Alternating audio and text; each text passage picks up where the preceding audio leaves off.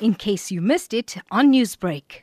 A 51-year-old man was stabbed to death in Stamela Street in Korsten, which is in the Galvandale policing area late last night. The man was found lying in the road after being attacked.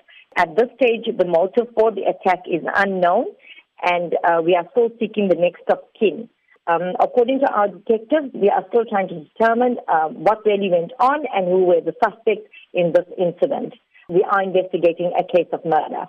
Do police have any leads, or do they have any eyewitnesses that could help in the investigation? The investigation is still very initial, so we will be conducting inquiries in the area, but at this stage we really don't know what happened. There are no witnesses that have come forward last night, but most probably with further investigation we hope to make a breakthrough in the case. Now, you did also say that police are seeking the next of kin to assist in identifying the body of the 51-year-old man. That's right. We do have a name. However, it cannot be released until we actually trace the next of kin. Newsbreak, Lotus FM, powered by SABC News.